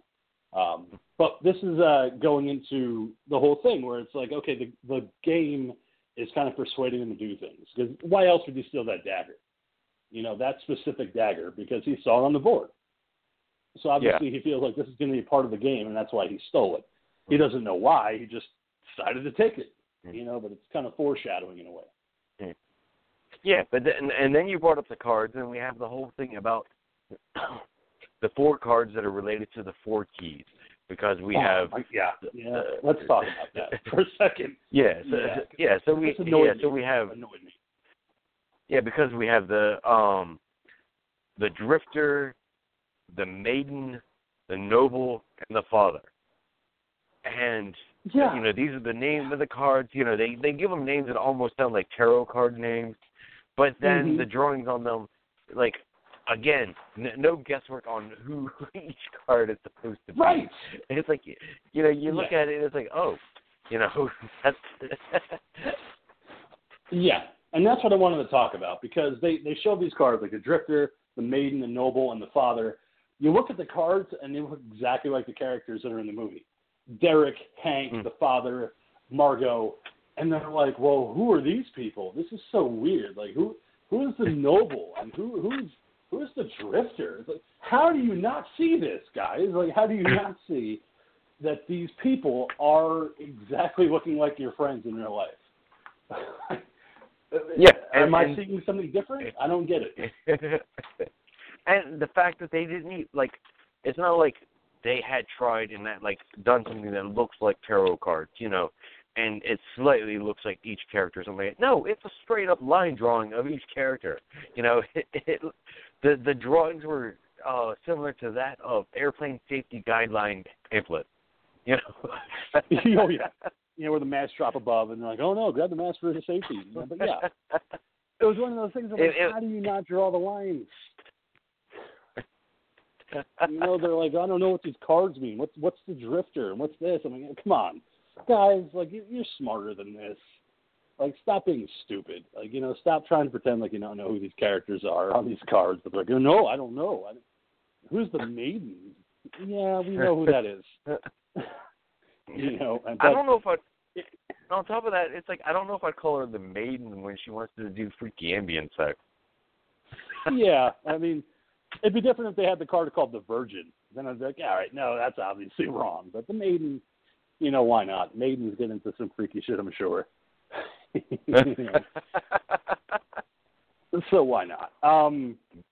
But with the Drifter being the first card they draw, and this is what it's interesting, because there's 4 keys on the board that leads to them opening up the gates. And each key has to be found, and there's a clue to each of these keys. And with the Drifter, you have to reach into the poison organ of the Drifter to find out where it's going to be located, and X marks the spot. And, of course, conveniently in the backyard, there's a little X in their backyard where they have to start digging to find out where this key is. Never saw that before in the backyard. So weird. There's an X there? Okay, well, I guess this is where we need to go. In the patch of all the dirt, there's a patch of grass that's actually an X. Yeah. And, of course, within that is a rag doll. And, okay, well, what the fuck is this? I don't know. Oh, there's a key inside. Let me get this key out of here, because this is obviously what we need to get. And this is where the movie gets interesting, because you have the rag doll, and you have John basically grabbing at it. But at the same time, you have Hank across town trying to hit on the waitress. I just didn't get it. I was like, does the waitress like Hank, and she's just fucking with him, or does she really not like him? Because it seems like for a second she wants to get a little taste. But then she's like, no, I don't know. Like, I'm like, all right. They were a couple at one time, and then they broke up, and he's been trying to get back together with her. Okay, see, I didn't get that at all, so I'm glad that you brought that up. I just thought it was like a one-time thing where he tried to hit on her, and it didn't work, and now he's trying again. And no, it was a thing of, something about don't you, he was saying stuff like, don't you miss, being with me and stuff like that, Oh, see, okay. So, yeah, that went over my head, because I didn't even get that. I just thought this was a waitress that he's just been trying to hook up with for a long time, and she's just not feeling it at all, except for this one night where she's like, I don't know, maybe, and all of a sudden she's like, nah, I'm not. I'm not interested. But it leads to one of the great practical effects of the movie, with John across town ripping apart this voodoo doll, and Hank feeling something going on with his stomach. And, why don't you describe this scene? Because I know you love practical effects, and I thought that you would love this scene. I do. And, yes, we have our brothers across town pulling and tugging at this doll, ripping apart the seams, trying to get it open. And meanwhile, we have, excuse me, we have Hank in the bar. All of a sudden, he drops down to the ground. Blood starts to come out of his stomach and stuff like that, and he's grabbing at his stomach because he doesn't know what's going on. He says it feels like something's in there, so we're dealing with some straight-up voodoo kind of shit now, and blood starts to splurt out of his mouth and, splurt out of his stomach. But then the brother, John, gets tired of, actually pulling on it and says, fuck this. Pulls out a switchblade, cuts open the doll, and then we get the lovely, lovely effects of across town, Hank's intestines just fly up into the air. It was so good. And, oh, man. And completely covering the waitress. In blood. Yeah, the fact that the intestines fly up like magic, and he's just dying. I was like, okay, this is a great practical effect, and I enjoyed it. And that's how they get their first key to unlock part of the gate. Yes, and what also makes it fun, though, is because it happens in the bar, people see it, they see the waitress over top of them, and then they see her covered in blood, and later we learn that she is now being blamed for the murder. Yeah, for some reason. She had no weapon on her whatsoever. How do you explain the intestines popping out like confetti? Yeah, but crazy ex-girlfriend goes and cuts up the drifter is what everyone's talking about in town now. Apparently that's exactly what happened. They're just going to go with that story. That's exactly what happened. That she just cut him up and she just had enough of this shit. I was like, yeah, okay. I don't know how you'd explain that to anybody. Because it's not like she had a knife. It's not like she was cutting him up. And that was the other thing is when they cut open the doll, blood splurted on them, too, after when they cut it open. Yeah, blood spurted onto John's hand as he was cutting it open. And not knowing what the fuck happened, he's like, oh, cool, we have our first key. That's awesome. So let's put it on the board.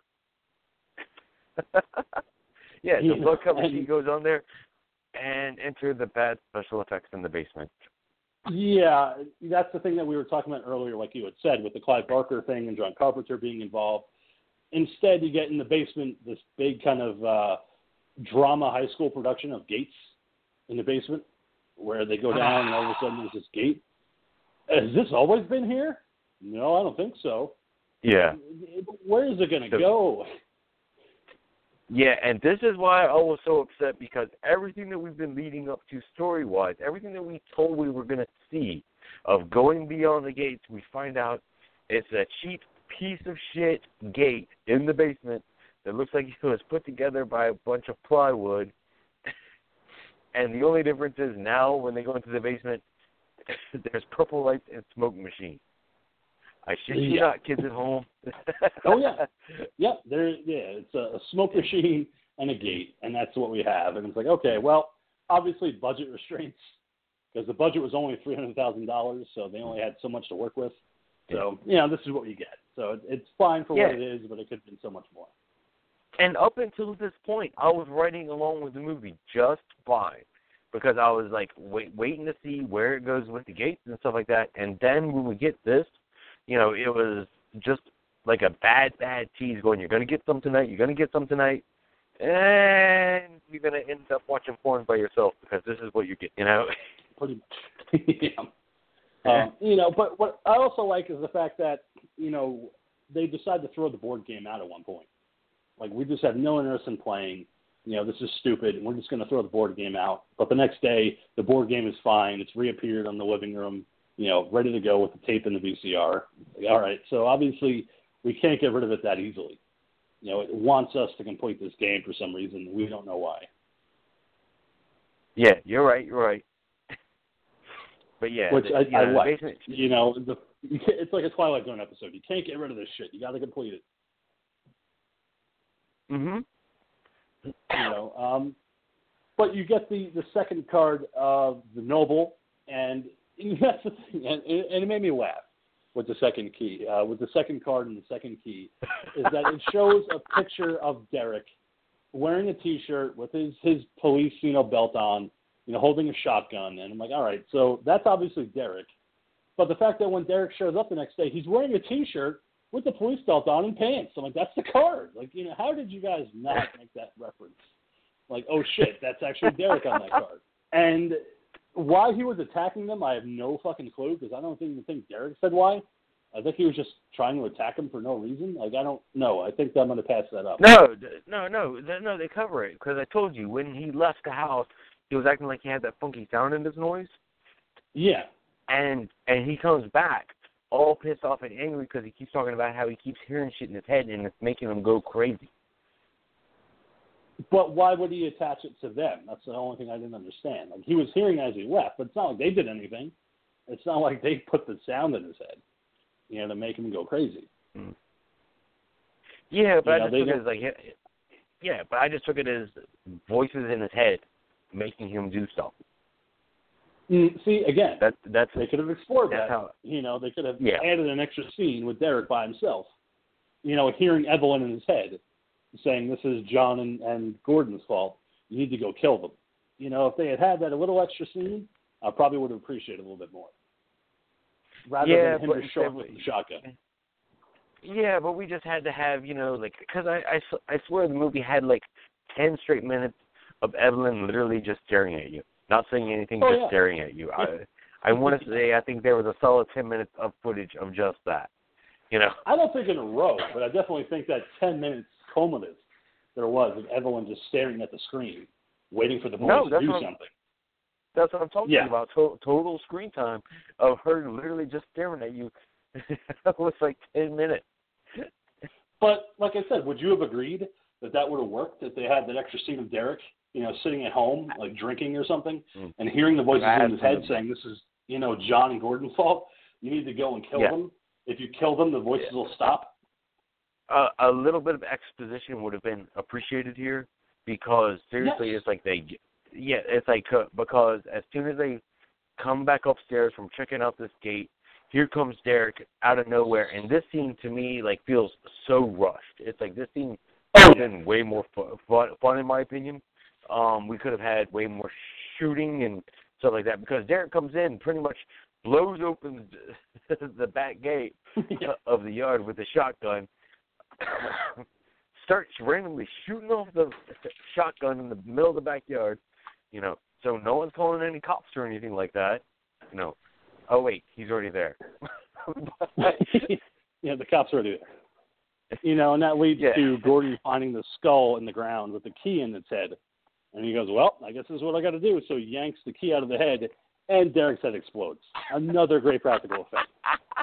I was so happy with that result. I was like, okay, up-close shot of his head exploding. I was like, all right, they know where we're at in this movie. They know the gorehounds are going to be going crazy for this scene. No, it was a great effect, but also I love that Gordon is in there holding the key that he pulled out of this tiny little sculpture that he found. And first thing John does is looks at him and is like, you did that, man. I know. And I'm just staring at each other with blood all over their faces. But it's good because this board game cleans up after you. It just takes the bodies away. I'll clean this up. Don't worry, guys. Watching as Derek's body disappears. I found that sloppy as hell. It's there was no reason for it to clean up the body. No, but at the same time, like you had said, they're in a residential area. Obviously, this house is around other places. People aren't going to notice a shotgun blast going off. They're not going to call the cops and be like, yeah, there's a bunch of shotguns going off over at this place.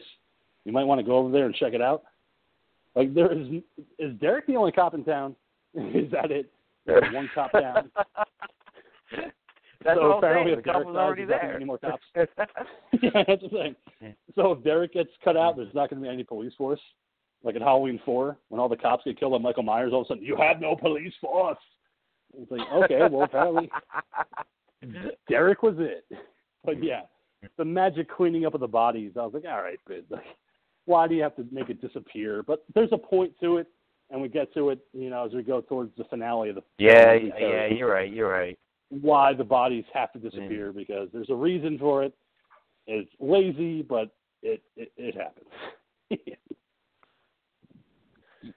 But yeah, and then we have this cutscene of, Margaret going to see Ulrich.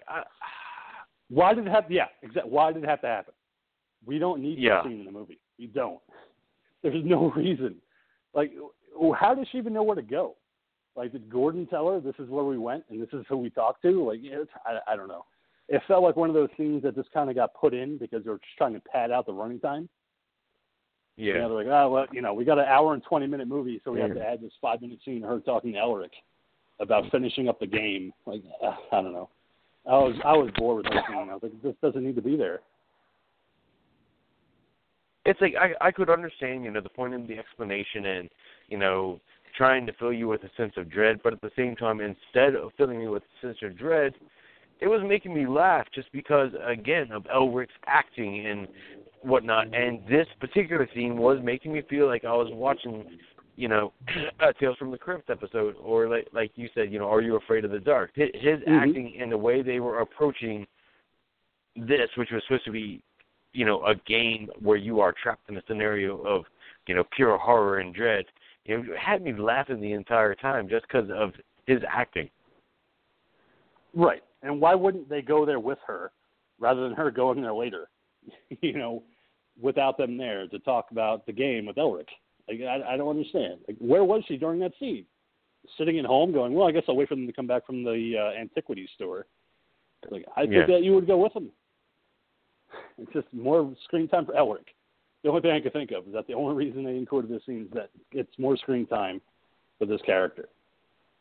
Because it doesn't really add anything. You just find out that, nobody else has completed the game before. And, you never know when he's going to show up.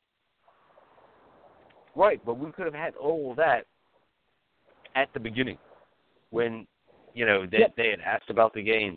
He could have had this whole long-ass scene talking just to them and, telling the rules of the game and, stuff like once you start, you have to finish. There's no getting out of the game. And has anyone beaten it? No. No one has ever beaten the game. Right. It all could have been done in one scene. That's why I said it doesn't need to be two scenes of them talking about this fucking game. And it just felt like it was padding out time. It's like, we have to go to the finale, but first we're going to have this scene, and you guys are going to get more explanation of the game. It's like, well, they could have done it earlier. We could have been fine with that explanation during the beginning of the movie, but no. We have to go back and have another explanation.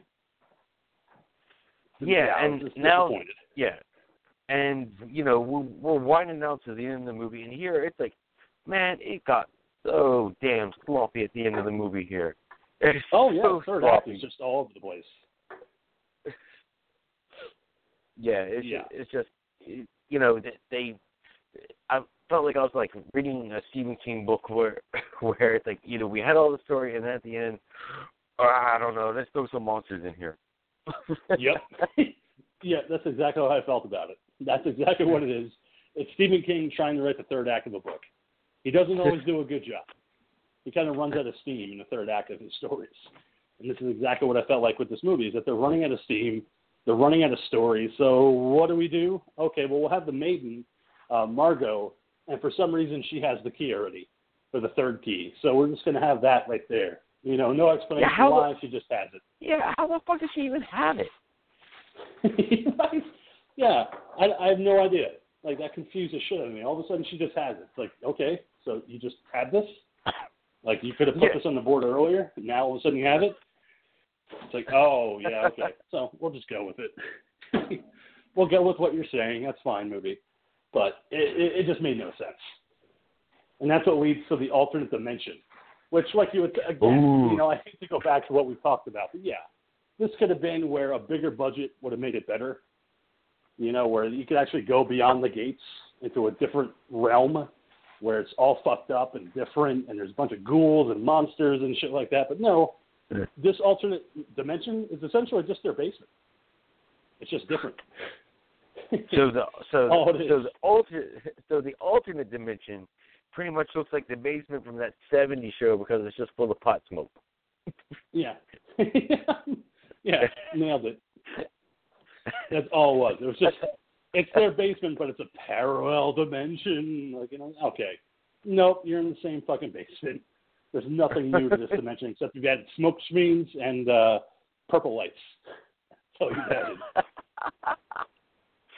And for some reason, there's a ghoul. Disappointed. And there's a freaky ghoul that comes out. Not the ghoul geek, but a ghoul that comes out and attacks them, which they have to kill. We have 2 ghouls. Yeah. No, there's a couple of them, but that's it. Like when they enter this alternative dimension, there's one ghoul that is doesn't have a name. It's just a ghoul, and it pops out, and they have to kill it. I'm like, that's it? One?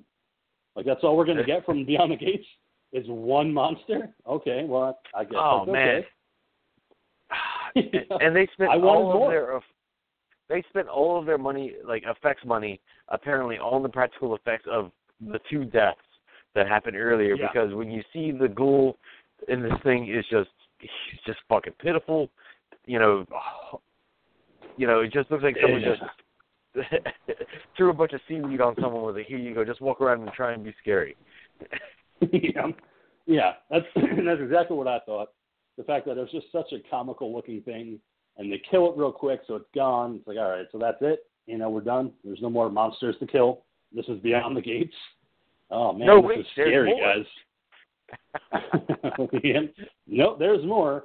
And this is what we had talked about just a few minutes ago about the bodies disappearing of the people they had killed, because now you have Derek and Hank show up as ghouls with long nails and just looking like the dead, but really cheap-looking effects, where it's like, yeah, obviously they wasted all their effects. Purple light or whatever the fuck that's supposed to be. Mm-hmm. It's not exactly a black light, but yeah, but it's just, oh man. It's just I was lazy. Mm-hmm. Oh, go ahead, King. It's like I said, it was lazy. This whole third act of them in the basement, having to come to confront Hank and Derek as ghouls now, and Hank attacking John and slicing him across the chest and causing these deep wounds. And it's like, all right, well, they're battling these 2 ghouls and they're fighting them, and all of a sudden their father shows up and he's a ghoul too. And he's just laughing and carrying on with horrible effects of the face. Like that's like 6th grade Halloween makeup on his face. No, his makeup is worse than everybody else's. They didn't even really bother to give him any makeup. All they did was slap some baby powder on his face or something, and that was it. They didn't even bother to have any scabs or wounds or flesh peeling off or anything. His face was perfectly fine. It's like that's what was pissing me off. It's like, okay, so we're supposed to have the head monster now here. Hey, it's Dad. Now we have to confront our fears, and it's just Dad looking like Dad. Yeah. It's like, oh wow, is he gonna ground us or some shit? I know. Go up to your rooms. Okay, Dad. Again, I wonder if it's the actor too. I honestly wonder if it's the actor that probably didn't want a lot of makeup put on his face, because that could have been him too. The actor saying, "Listen, I'll do this part, but I don't want a lot of shit put on my face. I don't want to deal with all these bullshit contact lenses and shit like that." That's what I kind of wonder. I want people to recognize me from this movie because I'm going to become famous. Yeah. Well, obviously the actor's an older guy, so kind of made me wonder if that's the actor's choice of just put a little makeup on, I'll be fine, and I'll just act the hell out of the scene and we'll be good. Just a little blush, little rouge. Yeah, because of how different he looked from the other ghouls, from Hank and Derek as they're presented. It's not like they're any better, but at the same time, obviously the father has much less makeup on. But it leads to the confrontation because John is taken out by the scratches done by Hank, so it's up to Gordon to confront his father, which is kind of symbolic in a way of him having to confront his father in this final kind of confrontation. Because he's run away from his father. And in a way, it works. Because Gordon has always been the one to run away and not want to deal with his problems with his father. And now he's come face to face with his father in the basement as a ghoul. And now there's no turning back. You have to take your father's heart out. That was the whole point of the game. You have to remove the heart to get the key to save your father's soul. So now it's up to him to do it. And that's what I kind of liked about it. Because there's no more running for Gordon. Now he actually has to confront this thing. I don't know what you thought about it. Right. No, I get what you're saying. He actually has to step up. Because we have these moments throughout the entire movie where he's been trying to, like you said, run away, repress his feelings. not acknowledge family. And in this one scene, he has to do all of that is so that he can actually finally take care of the dad and finish this game. Yeah. He actually has to face his fears of family commitment. Yeah, and it's the whole thing of you have to take out your father's heart. In order to save your father's soul, you have to essentially kill him, which is just, unloading a whole bunch of other baggage. But that's exactly what you have to do. In order to save him, you have to kill him. And you have that kind of reluctance, but at the same time, he knows what he has to do. Yeah. And he defeats his father, and I love the father's reaction, which is just saying thank you to him. He's no longer a victim of this game anymore. Well, that's when we have the dad turn back to normal, and then we have the whole Darth Vader / Anakin Skywalker scene from Return of the Jedi, where Darth Vader's laying there, and saying thank you, son, you saved me, and all that kind of stuff. That's straight up Jedi right there. Yeah, well, I'm not as familiar to that universe as you are, but I'll take it. It's fine. But and in a way, it is kind of Star Wars because the order is restored. Once he cuts open his father's heart and gets the key, and they rush upstairs to put the final key in place, and they beat the game essentially. And order is restored. Yep. They go back to their dimension. They go back to the where they came from. And I love Evelyn's line at the end, where she tells him to stop thinking about the dead and start thinking about the living. Kind of like that final aside, which worked for me. I thought it was great. It's like stop worrying about the dead, start worrying about the living. Yeah, go have that ambient sex. Yeah. But I also like the fact that Evelyn's makeup, if you notice it gets a lot darker when they run upstairs at the end when she's waiting on the TV screen. Like the black circles around her eyes got a lot darker. So it's kind of like she's a lot more I didn't evil. catch that. Yeah, if you watch it again, if you go back to that specific scene, when they go running upstairs to the living room, and you look at her eyes, they're a lot darker. And it's like she's almost become a lot more evil. Like she's got more power. Oh, okay.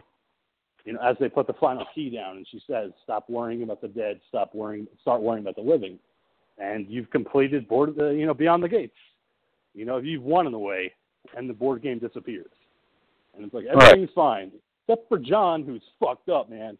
These deep scratches on his chest. Like, you think we need to take you to hospital? Yeah, that'd be good.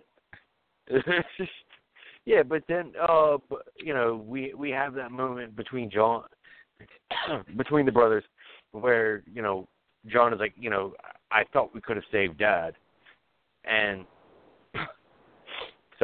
and Gordon is like, we did save him, Yeah, we had talked about that last night, and that's why I kind of felt for John in a way because he loved his dad. And he didn't want it to end that way. He wanted to save his dad physically and emotionally and spiritually. But there was no turning back. You couldn't save him as a person anymore. The only way to save him is to kill him so you could set his soul free. And that was the way that they set him free. And that's why I said I felt bad for John in that scene. Because, you did technically save him, but at the same time, he's not there anymore. He's gone. He's never coming back.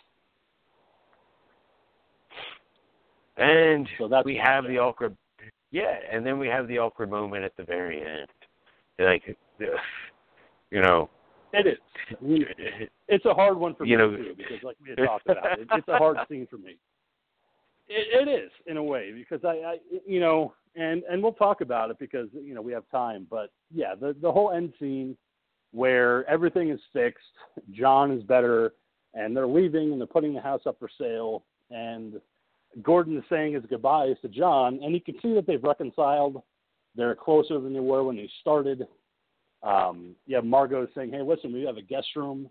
If you ever want to come up, that guest room is yours. And he just kind of gives her that smile of like, absolutely. But at the same time, I took it as he's never going to do it.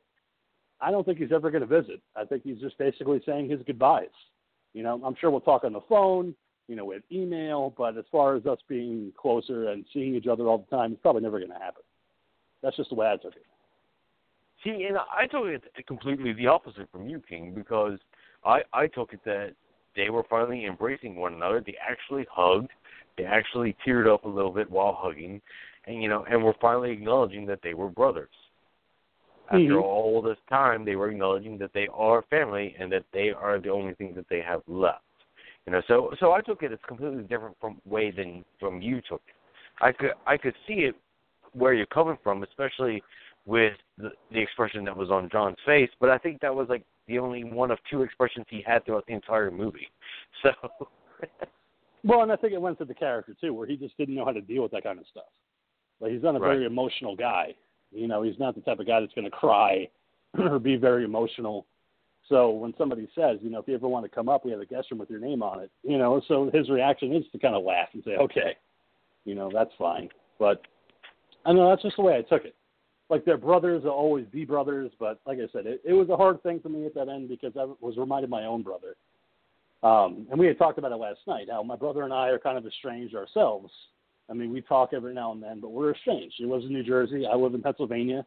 We don't see each other hardly at all, maybe a couple times a year, if that. So I kind of got that at the end, where it's like I put myself in the shoes of John, my brother in the shoes of Gordon, and I was like, I could kind of see that. And that's why I really appreciated this movie, because you have two different sets of people that are estranged, but at the end of the day, they're still brothers, and they still love each other, and they'll always have that bond because they're all they have. So that's why I kind of appreciated it from that aspect. Yeah. I appreciate that, and I appreciate you sharing that on the air, King. Yeah, but because this is a Jumanji ripoff, we even have a Jumanji ripoff ending. We do. Yeah. Go ahead and give us that Jumanji ending, Monkey. Where, of course, it cuts back to Elric in his store. And someone walking into the store, some random dude who's in this awesome store of antiquities that's full of horror and dread and black magic and, dark secrets. Seriously, I love the fucking store. Oh, yeah. Yep. And what does this douchebag do? He walks up to the counter and asks our friend Elric, do you have anything from the 80s? Because that's what you do when you go to a store like that. Yeah. In a store full of skeletons and shrunken heads and stuff like that. You got anything from the 80s? And, of course, Elric goes, why, of course I do. And pulls out, Beyond the Gates. Yeah. And that's interesting is because we had talked about it, how, we had thought maybe there's not going to be a chance of a sequel, but there actually is a potential for a sequel. And I was talking to you before the show that as of October of last year, Jackson Stewart was planning on directing a sequel with Brian Yuzna of Society and Reanimator 2 fame producing. Yep. And I think it could actually work as an anthology where this board game could go from hand to hand. You could have different experiences with the game through different people. And I think it could actually work as kind of a Friday the 13th series where you have this cursed object and it just passes from hand to hand. And I think it could be fun. No, and I agree where this could definitely be a good anthology kind of thing. Bring it up, have some fun with it. Just come on, seriously, please put some money into the movie. Just and evenly distribute the movie throughout all the parts of your movie. Don't spend all of your, don't blow your whole wad, on 15 minutes of movie, and then you're stuck with purple lights and a smoke machine at the end of the movie. Come on. Just split it up evenly and keep a nice even flow throughout the movie. Because seriously, it's like that. The movie was fun. I'll say that. But seriously, it really fell apart in the end, and I feel like we weren't even getting a finished product in that last chapter. Right. Compared to the rest of the movie. Yeah, I felt like I felt like I was watching outtakes. Compared to the rest of the movie. Yeah, that we both agree that third act was kind of rushed, and it didn't make a lot of sense, and it just kind of wanted you to get by with it. I mean, for a sequel, I don't know if I want to have a direct sequel where it takes place in the same time frame. I kind of want to see this movie take place in like the 80s or like the early 90s, and kind of have like the board game beforehand. where it's just coming out, and, you find this board game Beyond the Gates at a video rental store. And somebody's like, holy shit, what's this? Let's play it, because that's the whole rage. I just played Nightmare, and Nightmare sucked. But Beyond the Gates, that's a real thing. Like, I'd kind of love to see that for a sequel. Like, have it be a timepiece. Yeah, that would work. And again, it's like, but you can only go so far because it's a VHS tape, Well, and that's why I said, if you had to take place in the 90s or something like that, I think it would work. Where that's at the apex of the VHS kind of boom, is in that late 80s, early 90s kind of period. Mm-hmm. Yeah, and where people are just looking for the next scare. Yeah, and we sure as hell can't go into the future because no one else is going to have a VCR anymore. Except in this town, apparently they all just have VCRs. Especially like when we said, Derek found the VHS of Operation Orion. He's like, oh, I want to take this. I'm like, yeah, you have a VCR? It's 2016, I don't know. dude. Yeah. I mean, I can't remember the last time I saw a VCR. I mean, like we had said, Monkey, my parents have one. They have a VHS and DVD player, but they don't have VHS tapes anymore. They don't use that side of the DVD player anymore, but they still have it. At the same time, it's like, come on. Like, who has a VCR in this day and age and is actively watching VHS tapes? Well, like I told you, the Diva and I, we still have our VHS player. And literally just a couple of months ago, I finally unhooked it from the TV and put it into our closet just in case we want to watch one of our VHS tapes. But I seriously, we had it out that long to where I literally recently just put it away. I'm one of those few people that still had our VHS player out there. And it was funny because I was thinking about it the other night as we close out the show because we got about 8 minutes left. Because we had talked about the other night how you still had VCR and you still had Nightmare and Atmosphere, and you were talking about maybe the summer playing it, with your son Ian, Ian, the Diva. And I was like, what would be a great YouTube video for her channel? Us playing Nightmare. Like, just taking it back, having the Mad Monkey and the King of Horror playing Nightmare, on a VHS tape. Like, this is our version of Beyond the Gates, people. This is us playing Nightmare. Like, I think that would be great. Just to revisit that. Do it better. And we just need to get a bunch of like late '90s snacks and popcorn and stuff like that. Let's get a copy of Dream Phone. If we could find a copy of that. Dream Phone, another great game that teaches great morals because it just teaches girls to sit there and randomly call up guys and beg for dates. That was awesome. Yeah, I mean, that took me back. Because I watched a video of that on YouTube not that long ago about Dream Phone. I was like, oh, my God. It was just girls dialing random phone numbers and going, do you like me? Like, hey, my name is Trey, and I don't like you. Let's go out. It's like, oh, I'll cross that name off on the list. Like, come on. That is just horrible. Like, that's what girls were playing back in the 90s? Yeah. Wow. Yeah. This is what led to the Rainbow Game, people. Oh, Dream Phone. Like, one of the games of the 80s. And I love how the instructions tell you that it's not an actual real phone. Like, you can't call people on it. It's like, do not use this phone like a real phone. It's a game, everybody. You can only dial the guys in the game. It's like, hey, I got to make a long-distance call. Do you mind if I use your Dream Phone? Got to call China. No. We don't want have to call an expansion for Dream Phone. Yeah. But you know what? Like I said, I thought that Beyond the Gates is a fun movie. It's nostalgia. It's not a perfect film by any means, but if you have Netflix and you want to check it out and you like their review of the movie, feel free. It's on there. I've checked that out a couple times. I know that the Monkey has as well. Just don't go into it thinking that it's going to be like the best horror movie you've ever seen. It's not. It's just a fun time, and it takes you back to a period of time that if you're our age or older, you remember those times of the VCR horror board games and just the Friday nights that you had with friends playing these games. Now, King, do you have a pick for next week? I do, and I know that the Ghoul and the Doc is not with us at the moment for me to announce my pick for next week, but I've told the Ghoul about it. He's on board. I've told the Doc about this previously. I don't know if he's on board. We'll see for next week. But next week, I want to pick a new movie, guys. A new movie, which is so weird because I always go back to the 70s and 80s for my picks. So it's going to be weird. Yes, you do. This movie just came out in January, and it just got put onto DVD and just got printed out about a month ago. 2018's The Strangers Pray at Night, which is a follow-up to the 2007 film The Strangers. What's interesting, though, and I'll tell you this right now, Monkey, like I told you last night, you do not need to see the first Strangers movie to watch The Strangers Pray at Night. It's a standalone sequel, a lot of 80s references, a lot of 80s soundtrack.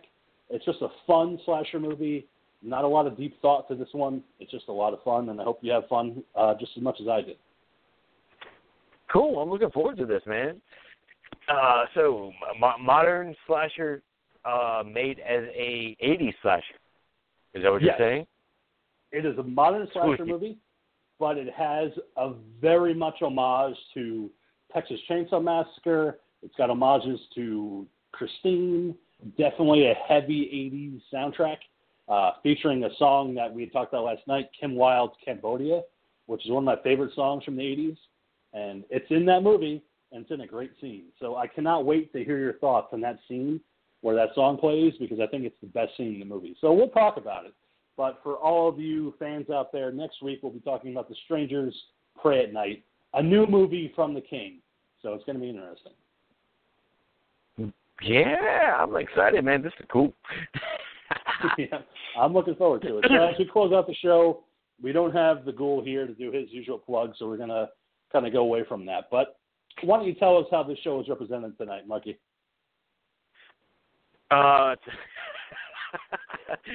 Tonight's episode is unofficially brought to you by PBR. Three letters that always lead to bad decisions on my case. And as always, tonight's episode is officially brought to you by the personal lubricant of Talking Terror, Pool Glide. Just ask the king and the monkey. We use that shit. Hell yeah, we use that shit every day, son. Use the hell out of that shit. I know the Ghoul doesn't use that shit, but I know that the monkey and I use that shit every day. So, yeah, I'm glad to know that we're unofficially brought by PBR, because apparently there's going to be a PBR shortage soon. So you're about to see the monkey and the king go through a very long depression period, because there's about to be a shortage.